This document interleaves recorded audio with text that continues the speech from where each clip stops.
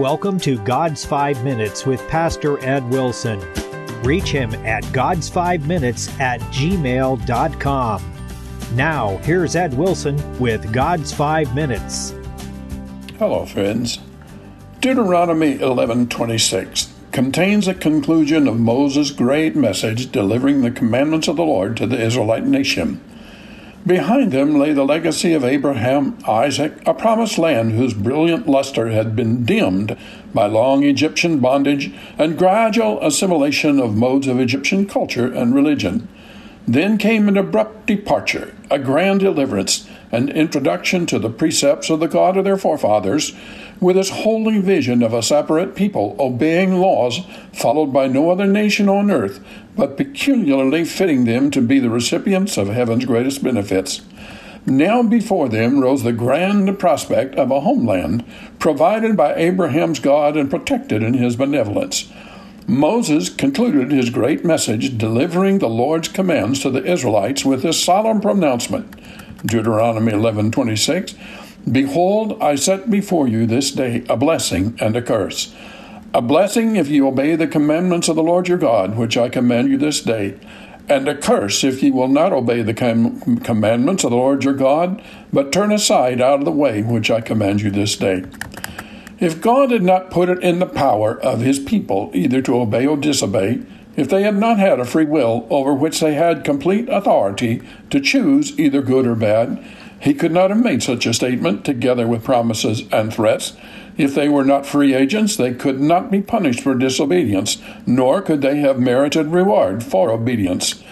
God, you see, has given each of us a free, self-determining will, which cannot be forced by any power but that of God himself, and he will never do that. His eternal truth confers accountability on knowledgeable man for his conduct. We must remain accountable as long as the eternal bounds of moral good and evil remain, and the essential distinctions between vice and virtue exist. If we will obey, for God is ever ready to assist, ye shall live. If ye will disobey and refuse that help, ye shall die. So has Jehovah himself spoken, and his truth cannot be altered. It is noteworthy that when Jesus was here, although he dealt with people from every sort of background, he never made excuse or exception for anyone's environment. His call always touched the believer's right to choose and stressed the grace he came to provide that enables the Christian to rise above the biases and prejudices of the world about. Moses went on to explain that the blessing was not a fool's paradise, nor the curse of a vague monster in the dark. They were, and we are, plainly told on what terms we stand with Almighty God.